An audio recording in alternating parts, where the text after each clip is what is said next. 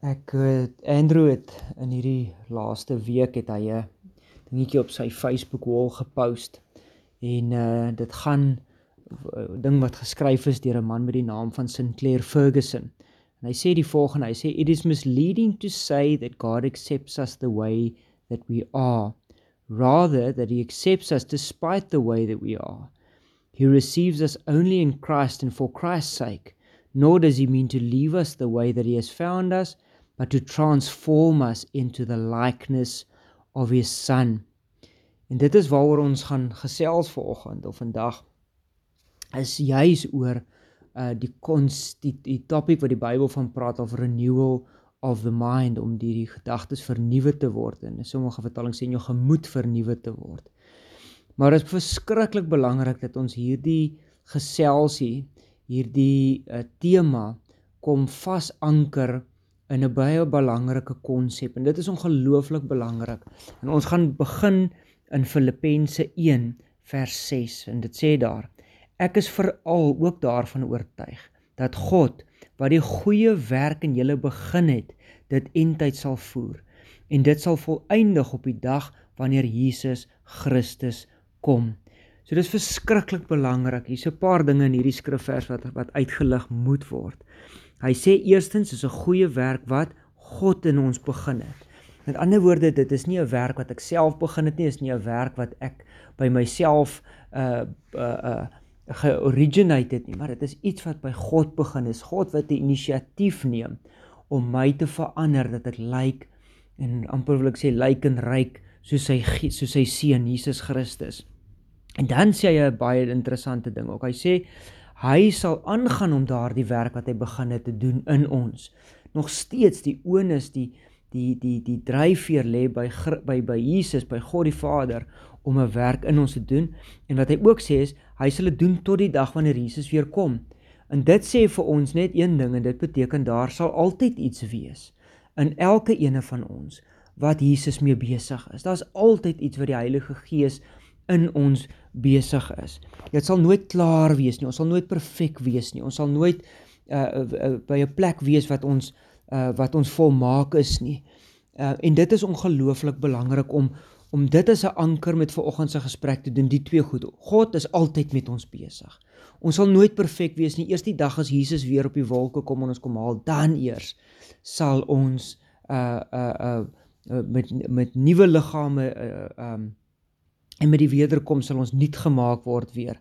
Maar tot daai tyd toe sal die Heilige Gees altyd werk in ons.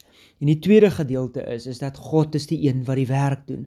Ons is nie besig hier met self-upliftment of self-renewal nie, maar ons is besig met 'n God wat binne in ons werk. As ons harte vir Jesus gegee het, dan sê hy, dan kom lewe die Heilige Gees binne in ons, om 'n werk van binnekant af te doen, wat ons nie self kan doen nie. Ek kan nie myself sanctify, soos die woord sê nie.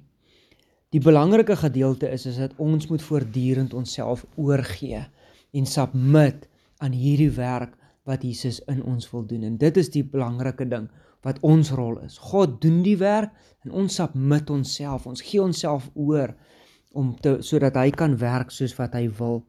In Lukas 4 vers 18 sê juist dit, ons het laasweek ook van dieselfde skrifversie gepraat, as ons kyk na wat het Jesus gedoen om alles te kom doen. Hy sê, die Gees van die Here is op my, en Jesus praat hier van homself in Lukas. Hy sê, die Gees van die Here is op my, omdat hy my gesalf het om die evangelie aan die armes te verkondig.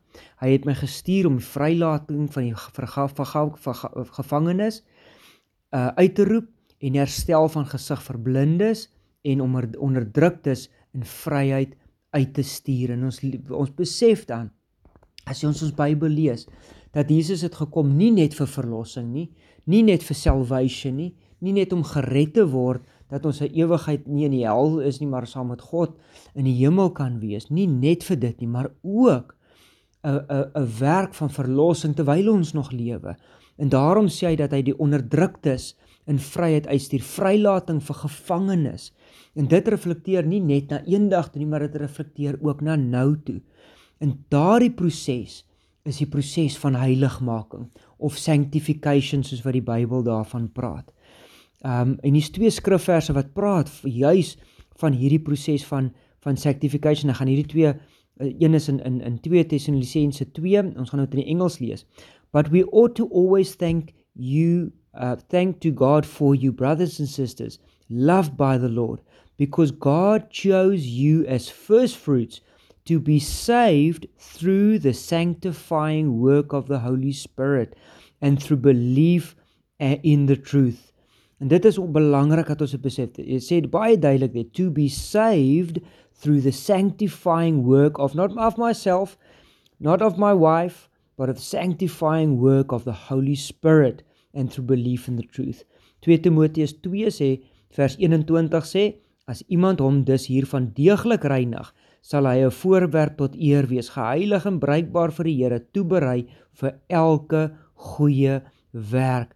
En as die Bybel verwys hierna, as hy hom dus hiervan deeglik reinig, dan praat dit van daai submission van die Heilige Gees, om te submit, om elke keer as die Heilige Gees, en die Here het my hierdie week, terwyl ek besig om voor te berei, het die Here vir my die heiligmaking amper soos Monopoly. Julle almal ken ons die game van Monopoly, en hy het vir my, dit kom die prentjie gee van 'n Monopoly bord. Nou, die Heilige Gees werk wel nou nie soos Monopoly, dat jy nou 'n dice gooi en daar waar jy nou val, daar op daai plot moet jy nou werk nie.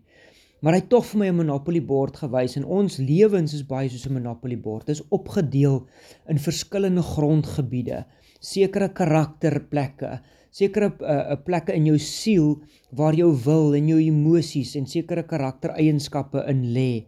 En dan kom die Heilige Gees, en soos hy, die Bybel sê, soos wat hy wil, soos wat hy besluit, en soos wat hy kies, kom hy op 'n area partykeer, en druk hy sy vinger op 'n area, en dis amper soos wanneer hy kom land op 'n blokkie. En dan sê die Heilige Gees, en dan gewoonlik wat gebeur is, as daar ergens 'n deel is wat hy op wil inwerk, as daar 'n deel is wat hy wil heilig maak, wat hy wil verandering bring in jou lewe, dan kom hy met 'n sanctifying werk, en hy kom land op die blokkie, en dan sal hy jou convict, hy sal vir jou kom sê nou dit is op die area, hy kom land op die blokkie in jou lewe van selfbeheersing, en jy is iemand wat nie baie selfbeheersing in jou lewe het nie, dan kom land hy daar. Dan is dit belangrik dat jy besef dat weer eens, unlike die game van Monopoly, is die prys reeds betaal. Jy hoef nie geld uit te haal en nou vir die Heilige Gees, die prys is reeds betaal. Jesus het aan die kruis gesterf, en jy het alles tot jou beskikking deur die Heilige Gees om verander te kan word. Alles is daar om verander te kan word. Al wat jy doen is jy submit daai area. Soos byvoorbeeld op die area van selfbeheersing, die Heilige Gees kom en hy wys vir jou, hier is 'n plek in jou lewe van selfbeheersing, wat nog nie onder sy kontrole is nie, wat nog nie gesanctify is, en geheilig gemaak word, en mooi gemaak word deur hom nie. Jy's nog buite selfbeheersing. En dan kom hy, en al wat jy doen is jy submit daai area, en sê, Heilige Gees, ek gee vir u toestemming, kom werk. En daar kom 'n proses wat hy meerdoenig is, en in die einde van daai proses, en hoe langer jy vir hom kans gee om te werk, dan soos wanneer hy huisies kom opsit, en jy eers nou daai klein groen huisies, en so bou hy op hierdie grondgebied van selfbeheersing, en hy kom bou, en later aan kom maar 'n mooi hotel op, en dit is daai tyd wanneer jy kom, en jy gaan kyk terug oor jou lewe, en jy sien, my genade, ek sien nou dat 'n area wat ek so swak in was, so gesukkel het in selfbeheersing, het die Heilige Gees gekom, en hy het iets moois kom maak daarvan. En nou is dit iets wat die Here actually in sy koninkryk kan gebruik. Hy kan my selfbeheersing, kan hy juis nou gebruik, om vir ander mense te help, en vir ander mense tot 'n voorbeeld te wees. En dit is hoe hy werk. En dit is hoe sanctification werk, heiligmaking werk. Op areas kom hy, en hy kom verander my van die binnekant af, sodat dit bruikbare areas kan word vir God. En dit is wat 2 Timoteus ons vir ons sê ook, dat die Here, dat hy kom werk binne in ons, sodat ons 'n voorbeeld tot eer van hom sal wees, geheilig en bruikbaar vir die Here, toeberei vir enige goeie werk wat God kan hom doen. En ek kan eerlikwaar sê, ek het in my eie lewe, het ek vir God op baie verskillende areas, vir hom geleentheid gegee om in my lewe te werk. En ek kan eerlikwaar sê, na 'n hele paar jaar, en na ek gesmaak het, ek het geproe, en ek het gesien, ek kan getuig daarvan, dat dit altyd 'n proses is nie altyd 'n aangename proses nie, want daar is selfkruisiging, daar is selfverloning. Jy moet die vlees moet jy partykeer kruisig en jy moet partykeer jouself kruisig in daai proses. Maar ek het gesien die vrug aan die ander kant daarvan. En een so area is die area van self. Ek was seker een van die selfsugtigste mense wat ek geken het, as ek dit eerlik moet wees. En ek dink my familie kan getuig daarvan. Hulle wou, ek onthou daar was tye gewees wat dit iemand se verjaarsdag was en dan wil die hele familie nou iets doen vir my suster of my broer se verjaarsdag. En dan het ek letterlik, as ek nie lus was daarvoor nie, as ek dit nie wou doen nie, dan sou ek gesê, julle kan maar gaan, ek is jammer, ek gaan by die huis bly, ek is nie lus vir dit nie. En totaal en al in 'n wêreld van selfsugtigheid en in myself gekeer. En toe kom die Here en die Here wys dit eendag vir my en hy wys daardie gedeelte van my en hy begin werk maak daarvan. En ek kan eerlikwaar sê, dit was 'n moeilike proses van selfverloning en selfkruisiging, maar tog was dit 'n proses wat hy maklik gemaak het. En vandag, as ek terugkyk, vandag is ek sekerlik, en ek breek nie self daaroor nie, ek boast in die Here, ek breek in die Here om te sê, joh, kyk wat die Here reg gekry het. En vandag is ek een van die sekerlik die selfliste mense. Ek sal enige iets doen, as ek weet iemand het my nodig, het vir Jesus nodig. En ek sal ek sal 1000 miles, waar hy liedjie sê, I would walk 1000 miles, en ek weet, ek het by 'n plek gekom, maar dis omdat Jesus my daarin, en die Heilige Gees my in daardie area kom verander het. En so was daar baie areas, en wat gebeur het is, as 'n mens jy het dit geproot, en jy het 'n vertroue begin kry in die Here, jy het 'n vertroue begin kry in sy werking binne in jou, dan raak dit eintlik 'n baie aangename proses. En ek is by 'n plek in my lewe nou, regtig, dat ek baie transparant is oor my lewe, ek is baie oop oor my lewe. As die Heilige Gees nou vir my iets wys, waarna hy wil kom werk, as dit, ja Here, u kan maar kom, wat kan ek doen Here, waar begin ons met hierdie ding? En omdat ek geleer het, en ek het gesmaak, ek het geproe, die waarde van hierdie prosesse van die Heilige Gees, en die vrug wat aan die ander kant daarvan sit, en dit het vir my 'n aangename proses geword.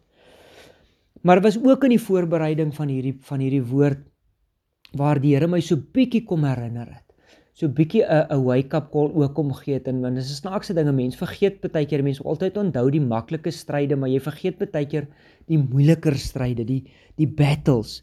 En ek onthou toe 'n paar, en ek gaan later daarby uitkom, van 'n paar groter battles in my lewe, kere wat dit nie so maklik was nie, kere wat dit nie net was, soos wat hy liedjie wat sê van bely en laat staan nie, maar wat dit eintlik 'n bietjie moeiliker was as dit, en wat dit 'n stryd was om te laat los, 'n stryd was om te vernuwe, somtyds 'n stryd was om die Heilige Gees toe te laat, om te vernuwe, en Paulus praat ook, juis, daar is soos 'n konflik wat in die binnekant ontstaan, van jy wil die regte ding doen, maar jy kan nie. En Paulus praat daarvan in Romeine 7, en ek gaan net 2 verse daarvan uitlig, in die vers 15 en 19, hy sê die volgende, hy sê, ek begryp self nie wat ek doen nie, want dit wat ek wil doen, dit doen ek nie, maar dit wat ek haat, juist dit doen ek. Vers 17 sê hy, maar nou is dit nie meer ek wat dit doen nie, maar dit is die sonde wat in my woon, wat dit my laat doen. Vers 19 sê hy, die goeie wat ek wil doen, dit doen ek nie, maar die slegte wat ek nie wil doen nie, dit doen ek juis. En dit wat ek nou doen, wil ek nie meer doen nie. En so gaan hy aan, en jy kan hoor by Paulus, hier is hierdie konflik in hom, hier is hierdie weerstand in hom, 'n gedeelte van hom wat al verder wou beweeg het op daai area, wat al homself gesien het in oorwinning op daardie area, maar hy is nog nie daar nie. En so was dit ook met my gewees.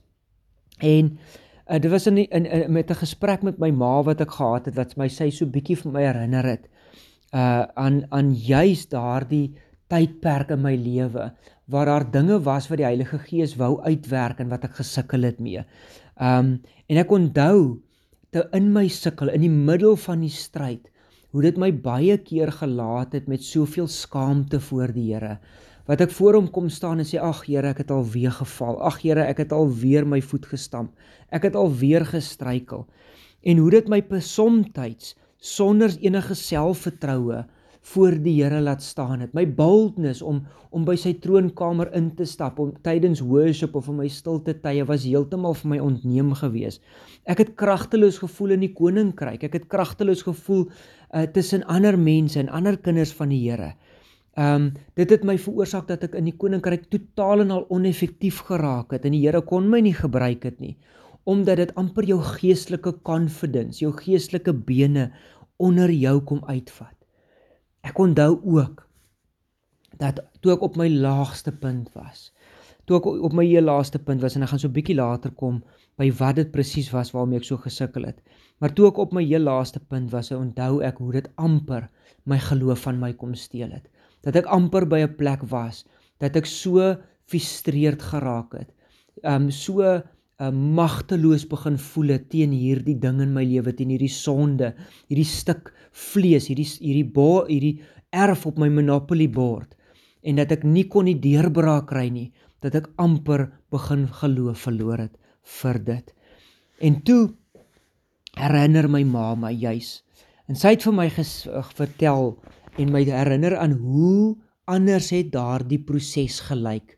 Hoe het die Here op 'n ander manier as normaalweg vir my oorwinning gebring op daai ding. En dat dit nie net 'n proses was daai tyd van repent en ek staan op en ek vertrou en dan beweeg ek aan en daar is oorwinning nie. En sy het my herinner dat baie keer en somtyds lê die oorwinning in die verstaan van myself, in die verstaan van my verlede, in die verstaan van waar ek vandaan kom. Dit baie keer kos dit so bietjie dieper gaan krap, en waar lê die wortel van hierdie sonde, waar lê die wortel van hierdie struikel, waar lê die oorsaak, hoekom doen ek dit wat ek doen, en somtyds lê die sleutel daarin opgesluit. En is amper soos om die verkeerde tool vir 'n job, en dan het jy die verkeerde tool. Jy wil 'n sterpunt skroef, wil jy met 'n flat end skroewedraaier doen, of jy wil 'n flat end skroewedraaier gebruik om 'n sterpunt skroef in te draai, of jy wil 'n shifting spanner gebruik om 'n spyker in te slaan, en dit werk nie so nie. Die vissermanne weet ook dat jy moet die regte aas gebruik vir die regte visse, anders dan gaan jy nie vir hom vang nie. En dit het ek besef, toe sy vir my daaraan herinner. En dit snaaks so mens baie keer hierdie stryd en hierdie prosesse vergeet soos die tyd aangaan. En wat vir my so mooi was, is dat in Markus 9 is daar 'n geval, juist so 'n geval, van dat dit nie altyd dieselfde resep is nie, dis nie altyd dieselfde manier hoe ons met die Here 'n pad stap nie. Want die Here stap met ons altyd 'n unieke pad, en in elke situasie moet ons die Here vertrou om te sê, Here, hoe gaan die oorwinning kom in hierdie situasie? En hoe gaan dit anders dalk wees as die vorige keer? En ek gaan hierdie stukkie lees in Markus 9 vers 23, ons gaan hom so, en wat gebeur het, so 'n bietjie agtergrond, is die disippels, Jesus het die disippels uitgestuur, en hy het vir hulle gesê, gaan, ek rus julle toe, gaan maak siekes gesond, en gaan lê hande op mense, en dryf bose geeste uit, en so daar gaan die disippels met vreeslike groot sukses, gaan hulle gaan doen verskriklike pragtige wonderwerke vir die Here. En toe kom hulle by hierdie een seun, wat deur bose geeste in besit geneem was. En hulle bid vir hom, en hulle rebuke, en hulle doen daar 'n deliverance, maar daar gebeur net niks nie. Die bose geeste wil nie wyk nie. En die pa kom, en toe kom Jesus op die front, en Jesus kom toe, en hy is toe juist die een wat die duiwels uitdryf. En so die hele storie, ons kan hom aansluit hier by die storie waar Jesus dit eintlik doen, hier vanaf vers vers 25. En Jesus het hy sê, I command you, come out of him and never enter him again. En Jesus dryf die duiwels uit op die ount. En dan vers 27 sê Jesus took him by the hand and he lifted him to his feet and he stood up. Vers 28. After Jesus had gone indoors, his disciples asked him privately. Dit is vir my so mooi dat hulle dit kom doen het. Hy sê, why couldn't we drive it out? En dit is so 'n belangrike vraag wat ons onsself baie keer moet afvra as ons op 'n area bly sukkel. Moet nie net aansukkel nie, moet nie net aangaan met waarmee jy tot waar dit jou gebring het nie. Vra vir die Here, Here, hoekom kry ek nie deurbraak nie? Gaan sien 'n leier, gaan sien iemand wat jy vertrou, iemand wat sterk is in die Here en gaan vra, Here, hoekom, gaan vra vir die Here ook en vir die persoon om saam met jou te bid en sê, why couldn't it? En toe sê Jesus die volgende antwoord, en dit is vir my 'n antwoord wat my gecaptivate het hier tydens die voorbereiding van dit. Hy sê, this kind, en verwys hy nou na die bose geeste toe, this kind can come out only by prayer and fasting. En ek is absoluut versot, want dit sê vir ons 3 dinge. Hy sê, somtyds is ons besig om te beklei en te stoei op die verkeerde arena dalk. Somtyds kom God se hulp en God se vrymaak en God se krag op 'n ander manier as wat ons gewoond geraak het en dalk ken. Somtyds gebruik God ander prosesse en ander maniere om ons te kom vernuwe en te kom transformeer.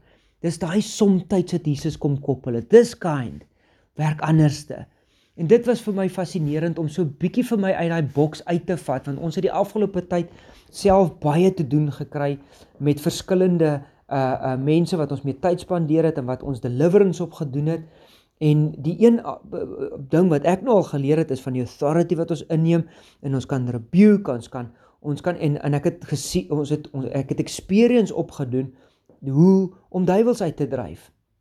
Maar nog nooit sou ek teruggegaan het en gedink het, maar hierdie een metode of hierdie een direksie wat Jesus gee om te sê met prayer and fasting is hoe jy dit doen. Ek sou nooit gedink het om vir iemand te sê, luister hierso, ons gaan nie nou vanaand bid vir die deliverance nie. Ons gaan nou vir 'n week of 2 dae, wat ook al, gaan ons gaan vas en gaan bid en op hierdie manier gaan God jou verlos. Ek sou nie eens aan gedink het nie.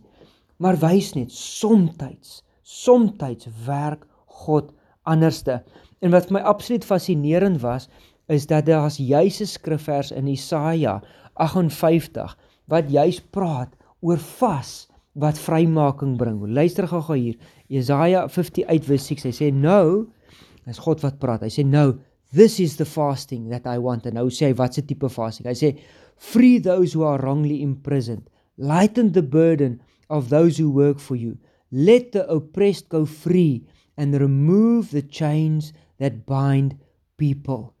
Dit was vir my absoluut amazing om te sien, dat die Here praat van 'n vas, wat ook ter doel het om bevryding te bring vir mense. So somtyds werk God anderste. En dit is baie belangrik vir ons om net dit vas te maak met mekaar. En ek weet dan is daar ouens wat ek wat ons met 'n kerk nou lei en met baie ouens te doen kry, kom ek al hoe meer agter dat baie van ons, en ek self sukkel, partykeer op areas en ons hak vas, ons sukkel om verby dit te kom.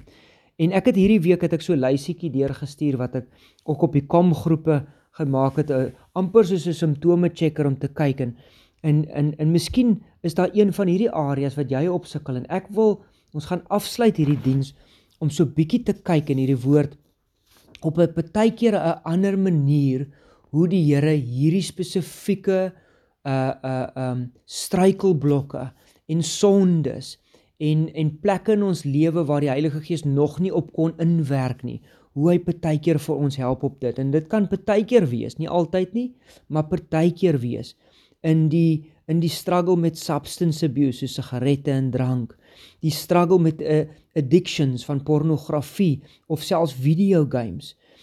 Jy sukkel verskriklik met 'n impuls om te eet, net dit wat vir jou lekker is en nie dit wat vir jou gesond is nie. As jy jouself kon kry, dan gryp jy 'n chocolate en jy weet dit is nie vir jou gesond nie. Jy weet dit is nie wat jy nou moet doen nie. Miskien 'n area van selfkontrol op baie areas wat jy mee sukkel. Ook baie interessant wat ek juis gevind het in die navorsing van vanoggend se woord, is dat dit wat ons nou by gaan uitkom, ook 'n gesukkel om stilte tyd te hou met die Here, of om jou Bybel te lees. Jy voel, jy net 10 minute en dan is dit asof jou gedagtes dwaal en jy word baie maklik distract. Ook, jy sukkel met sosiale challenges, gevoelens dalk van as jy sukkel om met ander kultuurgroepe oor die weg te kom. As jy as 'n wit mens by bruin mense kom, dan sukkel jy om dinge, en dis nie altyd rasisme nie, maar dit is tog 'n sukkel, dis nie 'n natuurlike ding vir jou nie, dit stretch jou tot so 'n mate toe dat jy eintlik wil wegbly, dat jy liewer wil isoleer, dat jy jouself nie wil blootstel aan nuwe omgewings nie. Dit maak vir jou teruggetrokke. Jy sukkel dalk op die area van, wat die Engels ook sê, hospitality, om mense in jou huis te ontvang en vrygewig te wees met mense. Jy sukkel dalk met tye van anxiety, baie verhoogde anxiety en depressie, of ervarings van depressie. Jy sukkel met tye wat jy geweldig frustreerd voel, en soms waar daai frustrasie uitkom in die vorm van anger en kwaad wees. Jy sukkel met 'n ervaring van onvergenoegdheid, that nothing satisfies me. Daar's net niks wat vir jou amper wil ek jou dors les nie. En dis iets wat ek mee kan ook assosieer, dat daar tye is, veral as ek van die werk afkom, waar dit vir my voel, ek speel gitaar vir 5 minute, maar ek kyk TV vir 5, maar dit is nie dit nie. En dis asof ek nie weet wat ek wil doen nie, onvergenoegd, niks satisfy jou in daai tyd nie. En dan miskien ook 'n sukkel om aan te beweeg van situasies of dinge wat met jou gebeur het in die verlede. Dit kan op 2 maniere homself uitspeel, is of 'n diepe verlange na iets in jou verlede, of iets wat in jou verlede gebeur, wat amper soos 'n nagmerrie is. Dit bly jou hond, jy sukkel om aan te beweeg, jy bly herinner word daarvan. En so om hierdie areas, en rondom al hierdie areas, en ek hoop die Heilige Gees het dalk een van hulle nou vir jou uitgewys, wat jy weet. Nou ek wil hê jy moet met daai ding in jou agterkop sit, terwyl ons nou praat, oor iets wat ek, en dit was my so bemoedigend gewees. Ek het maandag, dinsdag het ek met hierdie ding in my hart geloop, en ek sê, Here, maar dit voel so na biologie, dit voel so na sielkunde, dit voel so ongeestelik, juis om te praat oor hierdie goeters, en die Here sê vir my, gaan luister, en gaan kyk so bietjie, wat het een van die ander ouderlinge dalk miskien al, in Josh Gen gepraat, juis oor hierdie topic van renewal of the mind. En ek gaan kyk op die Josh Gen website, en ek sien toe dat net die vorige Sondag het Lukas Nakos van Sunningdale juis gepraat, en sy titel was Retraining Your Brain. En hy praat toe van presies dit wat in my hart lewe, en wat my so opgewonde gemaak het, en my bemoedig het, dat ek tog weet, ons is op die regte spoor ook. En soms, nie altyd nie, maar soms is daar 'n ander manier hoe die Here werk. En partykeer kan ons so 'n bietjie vir mekaar leer ken. Ons kan so 'n bietjie van ons liggaam leer ken. Ons kan so 'n bietjie van onsself leer ken, om uit te kom by dit wat die Here wil doen. Want om onsself te verstaan is partykeer verskriklik belangrik. Om te verstaan hoe ek aan mekaar gesit is verskriklik belangrik. Ek het hierdie week het ek hierdie sinnetjie, die Here net vir my kom in is. 'n kennis, 'n knowledge. En nou wil ek herinner aan Andrew se preek, wat Andrew ook 'n ruk terug gemaak het, wat hy juis kom praat het van, partykeer dan is ons westerse kultuur, is soos Greek thinking, en dit is soos Adam en Eva met die tree of knowledge. Hulle wou geweet het, hoe werk hierdie ding, hoe werk hierdie stelsel, sodat hulle kan die stelsel gebruik om hulle self te kan genees, of hierdie stelsel te kan gebruik vir self. Maar ek herinner aan ons, waar ons hierdie preek weggetrek het, om te sê, dit is nie my proses nie, dit is nie my werk nie. Ek het nie 'n aandeel hierin nie, behalwe om te submit, behalwe om myself oor te gee aan die werking van God en die Heilige Gees. En daarom kan ons praat van dinge wat vir ons slim maak en knowledge bring, maar as ons die knowledge nie godly understanding gaan koppel daaraan nie, as ons hierdie kennis van onsself, hierdie kennis van hoe ons werk, nie terug gaan bring na God toe nie weer 'n gesprek met Jesus gaan inbring en sê, Jesus, ek wil nou met u kom in hierdie ding, en hom die middelpunt laat bly nie, dan gaan ons op 'n verkeerde manier dinge, want kennis, knowledge, plus godly understanding equals wisdom, en dan kan God begin werk.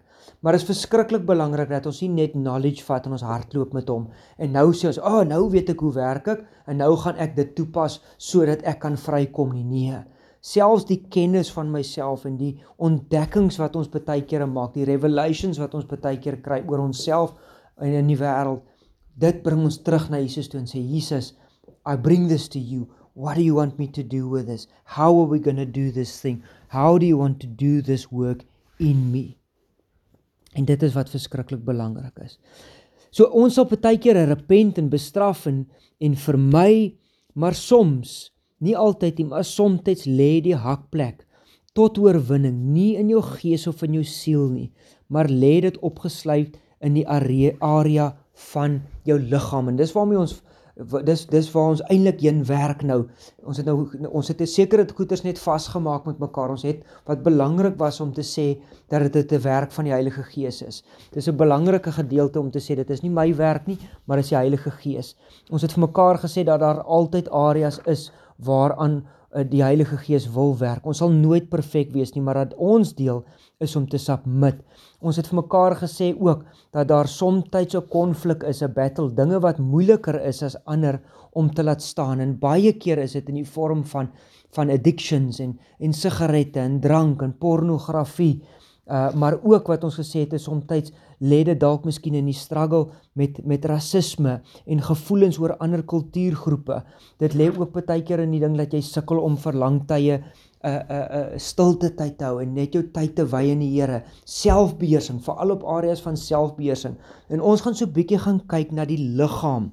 Hoe kan jou liggaam dalk moontlik in spesifieke gevalle die rede wees, die struikelblok wees hoekom jy nie kan deurbraak kry in Christus en saam met Christus en die Heilige Gees die werk laat doen nie. In Romeine 12, en dit was my so interessant toe ek dit raak gelees het. Ek het dit nog nooit so raak gelees nie, maar Romeine 12 praat spesifiek van jou body. Lees gou hier, Romeine 12 vers 1, hy sê, "And so, dear brothers and sisters, I plead with you to give your bodies." En dit is vir my verskriklik interessant, die woord was nog altyd baie spesifiek. Hy sal sê, siel, en hy praat op aparte plekke weer van gees, hy praat op aparte plekke van goed, maar in hierdie spesifieke geval, praat hy spesifiek van bodies. En daarom moet ek glo dat hy praat ook prakties hier, hy praat van dat jou liggaam, jou vlees en bloed, wat hy van praat om dit, en hy sê, I plead with you to give your bodies to God, because all he has done for you. En dan sê hy, let them, met ander woorde, your bodies, let your bodies be a living and holy sacrifice. Dis vir my absoluut ongelooflik. The kind that he will find acceptable. En dis die eerste keer wat ek regtig besef dat ook ons liggame het ook somtyds 'n proses nodig van die Heilige Gees wat kom werk. Somtyds het ons liggame 'n proses nodig waar Jesus iets kom gesond maak, of kom reg maak, of kom reg trek, wat juist die struikelblok is vir ons om op 'n geestelike area vrymaking te beleef. So alles van ons, gees, siel en liggaam, het die werk van Jesus nodig. En ons liggaam het nie net altyd genesing nodig nie, maar partykeer ook sanctifying werk. Daai ene wat ons vir God submit en ons sê, Here, kom werk in my. Ons gaan nou daarby kom oor die hoe. En dan is dit vers 2. Dan praat hy van vers 2. Luister hierso. Nou kom ons by renewal. Hy het nou net gepraat van die body. Baie spesifiek wat hy gesê het, let your bodies be a sacrifice. So met ander woorde, let your body be subjected to the work also of Jesus and the Holy Spirit. En dan sê hy, vers 2, don't copy the behavior and the customs of this world, but let God transform you into a new person by the changing the way that you think. Ander vertaling sê, by renewing of the mind. En ek het baie preke al gehoor oor renewing of the mind, en altyd was dit 'n ding van jy moet jou gedagtes vernuwe, jy moet jou gedagtes onder die heerskappy en onder die leiding van die Heilige Gees insit. Maar vir die eerste keer besef ek dat 'n gedeelte van hierdie skrif, 'n aspek van hierdie skrif praat ook van 'n fisiese stryd, 'n fisiese gedeelte van jou wat jou liggaam vir God beskikbaar stel om te sê, Here, as daar enige iets hier in my is, en ons gaan nou daarby kom, in my brein, in die werking van my brein, in die manier hoe ek dink, wat dit miskien ergens misplaas geraak het, of verdraaid, of korrup geraak het, dat U sal kom, en dit nou vir my sal kom help, om dit reg te stel. En ons gaan nou juist praat van dit, prakties, en ons gaan nou so 'n bietjie biologie, en ons gaan so 'n bietjie science nou praat, moenie skrik nie, dit alles is, ons praat nou van liggaam, wat ons aan God submit, sodat hy dit ook kan kom werk aan. En die slim mense sê vir ons, die biologie, dat mans en vrouens het ongelooflike hoeveelheid hormone. Vrouens baie meer as mans, vrouens dink ek het iets so 37 of iets verskillende hormone. En elke hormoon het 'n baie spesifieke werk aan jou liggaam. Elke hormoon is spesifiek daar, en die hoeveelhede wat hy afskei is spesifiek daar, om sekere siklusse en prosesse in jou liggaam te hanteer. En as een van hulle dalk nie miskien reg werk nie, as een van hulle dalk miskien uit plek uit is, dan werk een of ander siklus in jou liggaam nie soos hy veronderstel is om te werk nie. En dit is wat my vrou is een van hulle, sy sukkel partykeer van tyd tot tyd met haar skildklier wat nie reg werk nie, en dan affekteer dit haar hormoonbalanse in haar liggaam, en dit veroorsaak 'n geweldige klomp fisiese probleme by haar, en struikelblokke vir haar, wat soms op 'n geestelike manier uitkom, waar haar ook 'n vorm van depressie by tye kom, as gevolg van haar hormone, wat net nie reg werk nie. Maar dan om 'n bietjie na die mans te gaan kyk, en 'n bietjie 'n geestelike element in dit in te bring, en 'n bietjie vir julle net te wys, dis wat ek nou net wil doen, ek wil net vir julle wys, hoe die duiwel partykeer kan kom, en ons fisies, ons liggaam, iets wat binne in ons liggaam is, gebruik, om 'n direkte uitwerking te hê in ons lewe, en in ons besluitneming, en in ons wandel in hierdie lewe. Nou 'n man se myn hormoon is testosteroon. Nou testosteroon is deur God vir ons gegee, en as dit nie vir testosteroon was nie, was ek nie vandag getroud nie, en ek het nie kindertjies gehad nie, en daarom was testosteroon 'n goeie ding in my lewe gewees. Dit is daardie dryfveer vir 'n man om 'n vrou te gaan soek. Dit is daardie dryfveer vir 'n man om sy maatjie wat God vir hom uitgesit het te gaan soek. Die ou Maak sê ook, dit is ook die hormoon wat vir 'n man herinner to be nice to the girl, anders slaap jy dalk miskien vanaand op die bank. So dit is testosteroon, dit is ook die een wat die aggressie by 'n man bring, en wat by tye, as jy jou familie moet beskerm, veral ek dink as jy nog in die bos gebly het in die prehistoriese tyd, of 'n bietjie later vroeër, en hier kom 'n leeu, ek sit en dink aan nou Dawid nou, en hy moet 'n deel, was dit die gedeelte wat vir hom daai oomf gegee het, daai guts gegee het, om jou familie te kan beskerm. So testosteroon vir 'n man is belangrik, is ongelooflik belangrik, en ons kan nie sonder dit nie. Ons het dit nodig, en dit is deur God gegee. Maar kyk nou gou 'n bietjie, hoe kom die duiwel? En dit is wat die sondeval gemaak het. Die sondeval, toe Adam en Eva het alles kom verander, en dit het die vermoë gegee vir die duiwel, dit het die vermoë gegee vir ons vlees, om dit wat goed is, dit wat volmaak is, dit wat God geskaap het om goed te doen, te kom en dit gebruik, en dit te kom corrupt, en dit kom gebruik juis om te kom verkeerde dinge doen, en 'n afwyking te bring in wat God se plan is, en dis hoekom ons alles in God moet onderwerp.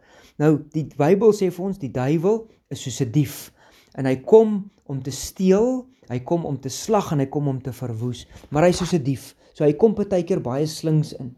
En nou wil ek vir julle die vraag vra, testosteroon, in vandag se tye, soos dinge is dit nie 'n ding wat die duiwel as gevolg van die sondeval, as gevolg van vlees, as gevolg van die korruptheid van die mens sonder Jesus, buite Jesus, het hy testosteroon gebruik juis om soveel sonde in hierdie wêreld. Ek sit en dink aan voorhuwelikse seks, mans en selfs vrouens wat nie wag totdat hulle getroud is nie, wat gedryf word deur hulle hormone en deur testosteroon, en hulle gaan slaap saam. Losbandigheid in vandag se tye, baie verkrachtings wat plaasvind deur mans wat testosteroon gebruik word deur die duiwel in hulle lewens, om totaal en al verkeerd, en saam met die werking van die vlees, saam met die werking van die bose magte, soos welles en alles, maar tog in die liggaam op 'n chemiese vlak, waar testosteroon tog daai dryfveer gee, om hierdie dinge te doen, en hoe die duiwel gekom het om iets wat goed is te kom korrupteer. Dieselfde gedeelte, en dit is die laaste ding wat ons oor gaan gesels, en dis eintlik waar hierdie hele aanloop kom nou tot by die punt wat ons eintlik by vanoggend, en ons wil praat oor die hormoon met die naam van dopamien. Dopamien, sê die slim mense, so 'n ander naam is the feel good hormone. Dit is 'n chemikalie wat afgeskei word in jou liggaam, and it basically whenever you are doing something, dit help jou brein om sekere behaviors te lyn. Dit is eintlik op 'n baie basiese term, it helps to train your brain. Dis 'n breintrainer. En as jy van kleintyd afkom, is daar sekere experiences, daar sekere dinge wat jy deurgaan, en dopamien word afgeskei wanneer dit 'n aangename ervaring vir jou is, en deur aangename ervarings te beleef, leer dit jou brein oor wat is veilig en wat is gevaarlik, wat is goed en wat is sleg vir my. So dit is 'n baie belangrike hormoon in jou liggaam. Net om dit op vinnig te verduidelik in 'n klein illustrasietjie, as jy as 'n klein kind in jou bed gelê het en jy het jou bersie rondom jou en jy voel lekker veilig in jou bedjie, daai tyd word daar dopamien afgeskei, klein hoeveelhede dopamien, die feel good, en jy voel goed en jy voel veilig in jou bedjie, en dit leer jou brein, this is a safe space. Maar as jy ook as 'n kind 'n lang donker gang sien, en mamma en pappa is nie naby my nie, en ek weet nie waar die lig sit nie, skielik is daar geen dopamien wat afgeskei word nie, total lack of dopamine, no feel good about this, en dadelik leer dit jou brein, hierdie omgewing is vir my nie, laat my nie tuis laat voel nie, en jy voel onveilig daar, en jy gaan soek waar pappa en mamma is. En dit is op sy mees basiese vlak, is dit die uitwerking van dopamien.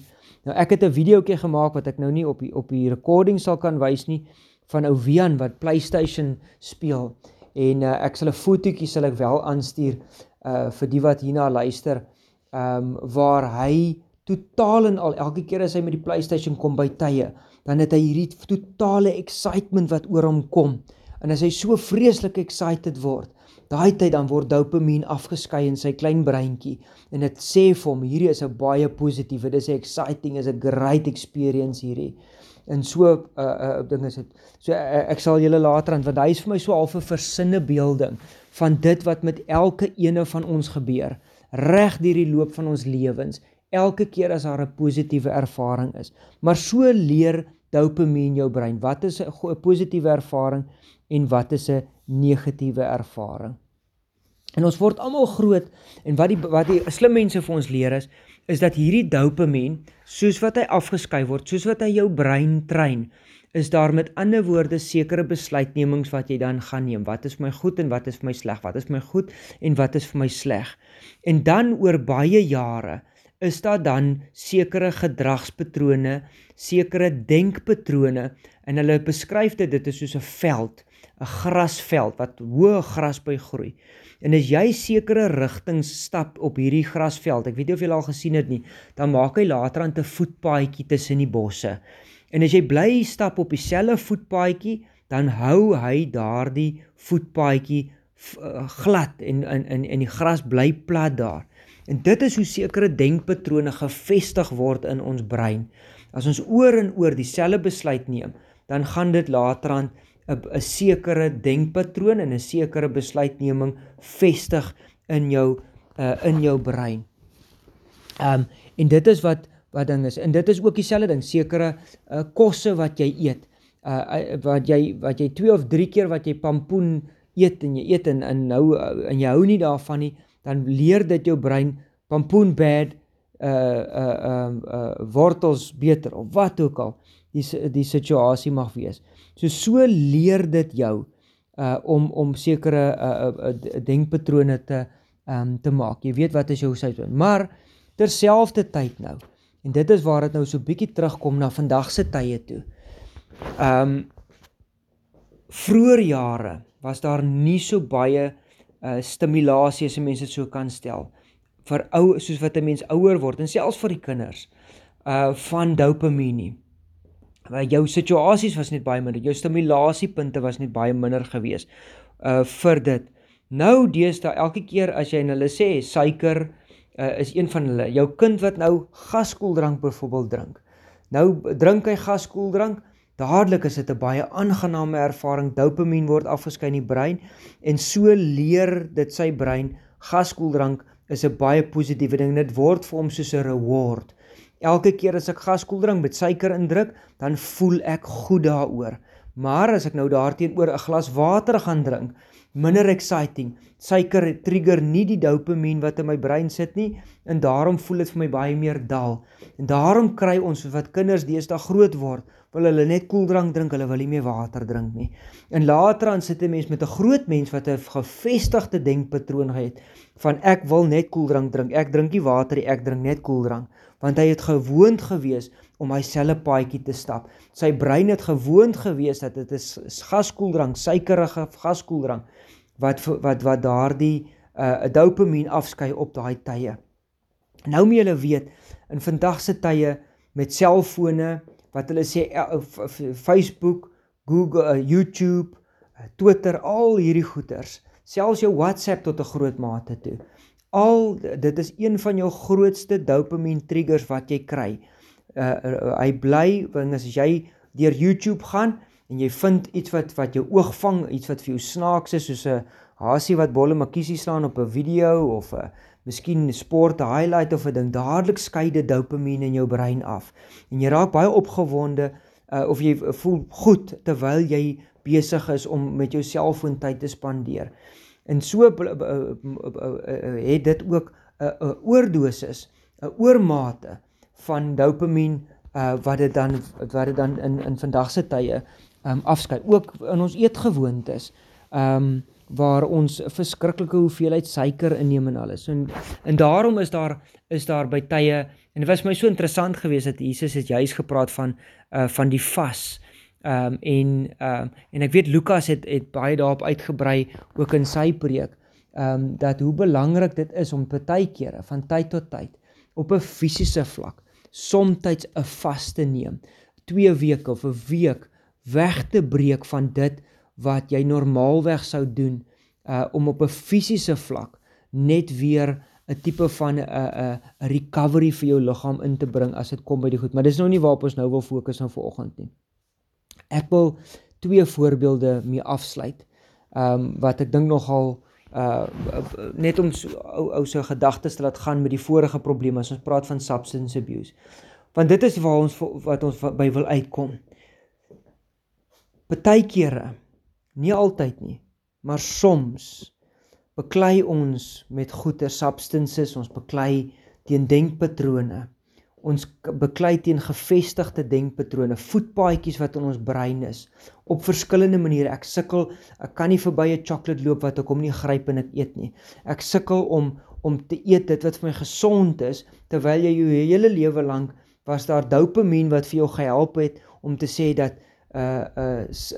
chocolate is lekkerder as pampoen, of wat dit ding is, maar waar die duiwel ook dit nou, in vandag se tye, gebruik juis om iets te doen, om dit te kom korrup maak. En een van die voorbeelde wat ek net wil noem is juis op selfone en stilte tyd. As jy elke keer wat op jou selfoon sit, en baie van ons sit vir ure somtyds deesdae op die selfoon, ons spandeer verskriklik baie tyd op ons selfone. En so met ander woorde, jy kan vir 1 uur, 2 ure, 3 ure bedags, elke keer as jy met jou selfoon besig is, word daar groot hoeveelhede dopamien afgeskei. En jy word baie rewardes op 'n amper wil ek sê op chemiese vlak in jou brein, word jy gereward deur die feit dat jy op jou selfoon is, dat jy dit gebruik. En alles wat jy sien, dit is 'n aangename ervaring. En nou kom jy volgende oggend en jy staan vroeër op en jy wil stilte tyd hou. En skielik al wat jy het is hierdie Bybel. Net 'n Bybel. En 'n Bybel en lees 'n boek, woorde, het nie dopamien wat dit afskei nie. Hy het nie hierdie highs wat dit bring nie, hierdie gevoel, hierdie feel good, wanneer ek met dit besig is nie, en skielik vind jy, maar ek kan nie Bybel lees vir langer as 10 minute nie. En nou het jy 'n stryd met jouself, en jy kruisig jouself, en jy voel skuldig elke keer, Jessie, ek wil so graag. Soos Paulus sê, ek wil so graag stilte tyd, ek wil so graag meer tyd met die Here spandeer, maar ek kan nie langer as die 10 minute nie, en as dit asof my gedagtes net dwaal, dit is asof ek net verveeld raak elke keer met die Bybel. En nou kan jy jouself gaan repent, en jy kan vir die Here sê, Here, ek is jammer, en ek gaan nou weer volgende keer beter probeer, en jy kan vra vir hulle ouens vir jou deliver, as daar nou miskien een van 'n bose gees is wat keer, en meanwhile, al die tyd, lê die probleem, dat daar is 'n oormate van dopamien wat afgeskei word deur die loop van die dag, en wanneer jy by jou Bybel kom, is daar net niks. En hoe die duiwel dit juis gebruik om 'n wrig te maak. Die laaste voorbeeld wat ek wil gebruik is my eie voorbeeld, en dit is wat ek vroeër van gepraat het, my eie stryd, en dit was 'n stryd gewees met drank, en snaaks so 'n mens baie keer hierdie goeie vergeet van hoe 'n mens met dit self gestry het, en was vir 'n lang tyd wat ek regtig wou ophou drink, ek wou nie meer drink nie. Ek onthou daai stryd wat ek in my kar klim op 'n Vrydag middag, en waar ek die keuse gehad het, of gaan ek drankwinkel toe, of gaan ek huis toe, en hoeveel kere wat ek op die ouend van die dag, ek onthou daar was selfs kere wat ek eers huis toe gegaan het, en waar dit na 3:30 of net voordat die winkel sou toemaak, dat dit my so getreiter het, dat ek op die ouend weer in my kar klim, maar gaan koop ek tog iets om te drink vir daai aand.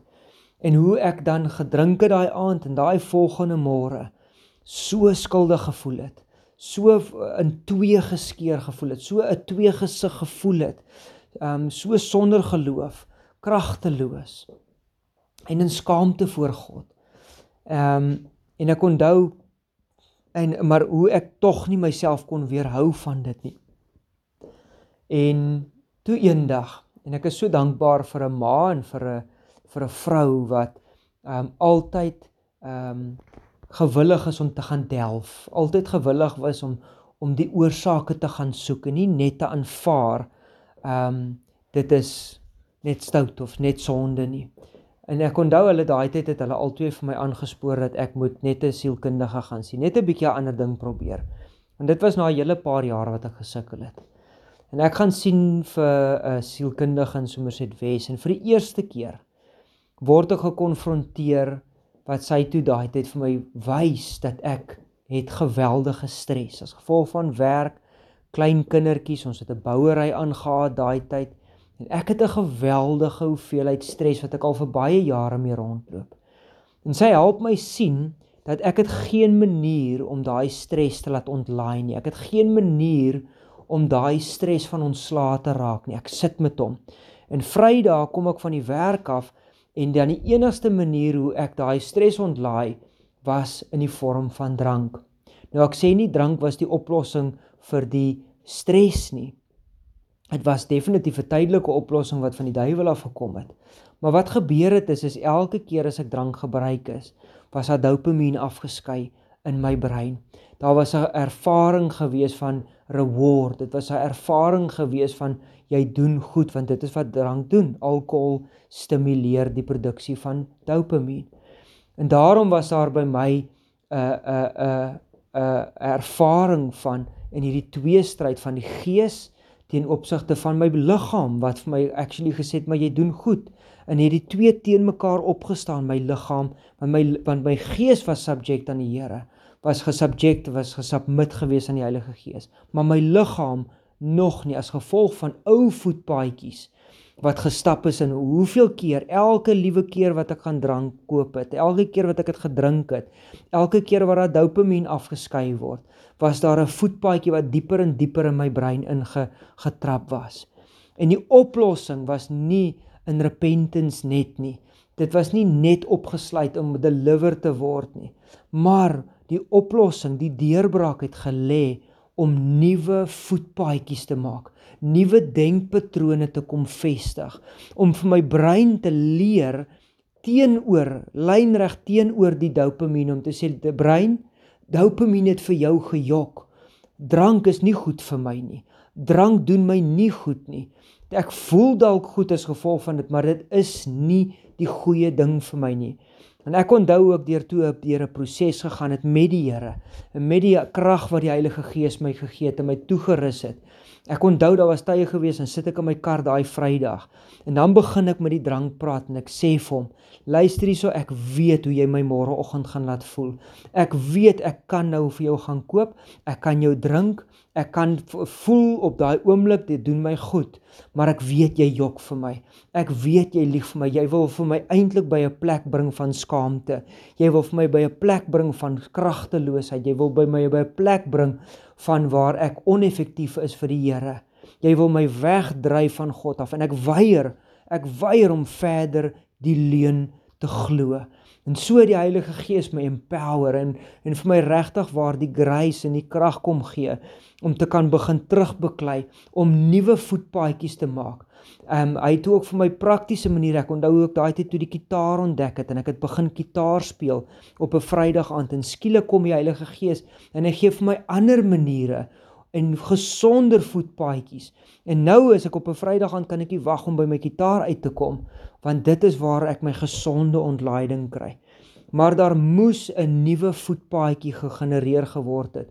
Daar moes 'n tydperk gewees het van vas, soos wat Jesus gesê het in Jesaja 58. Sometimes the process is different. En dit is wat ek sommer net deur hierdie woord wil bring.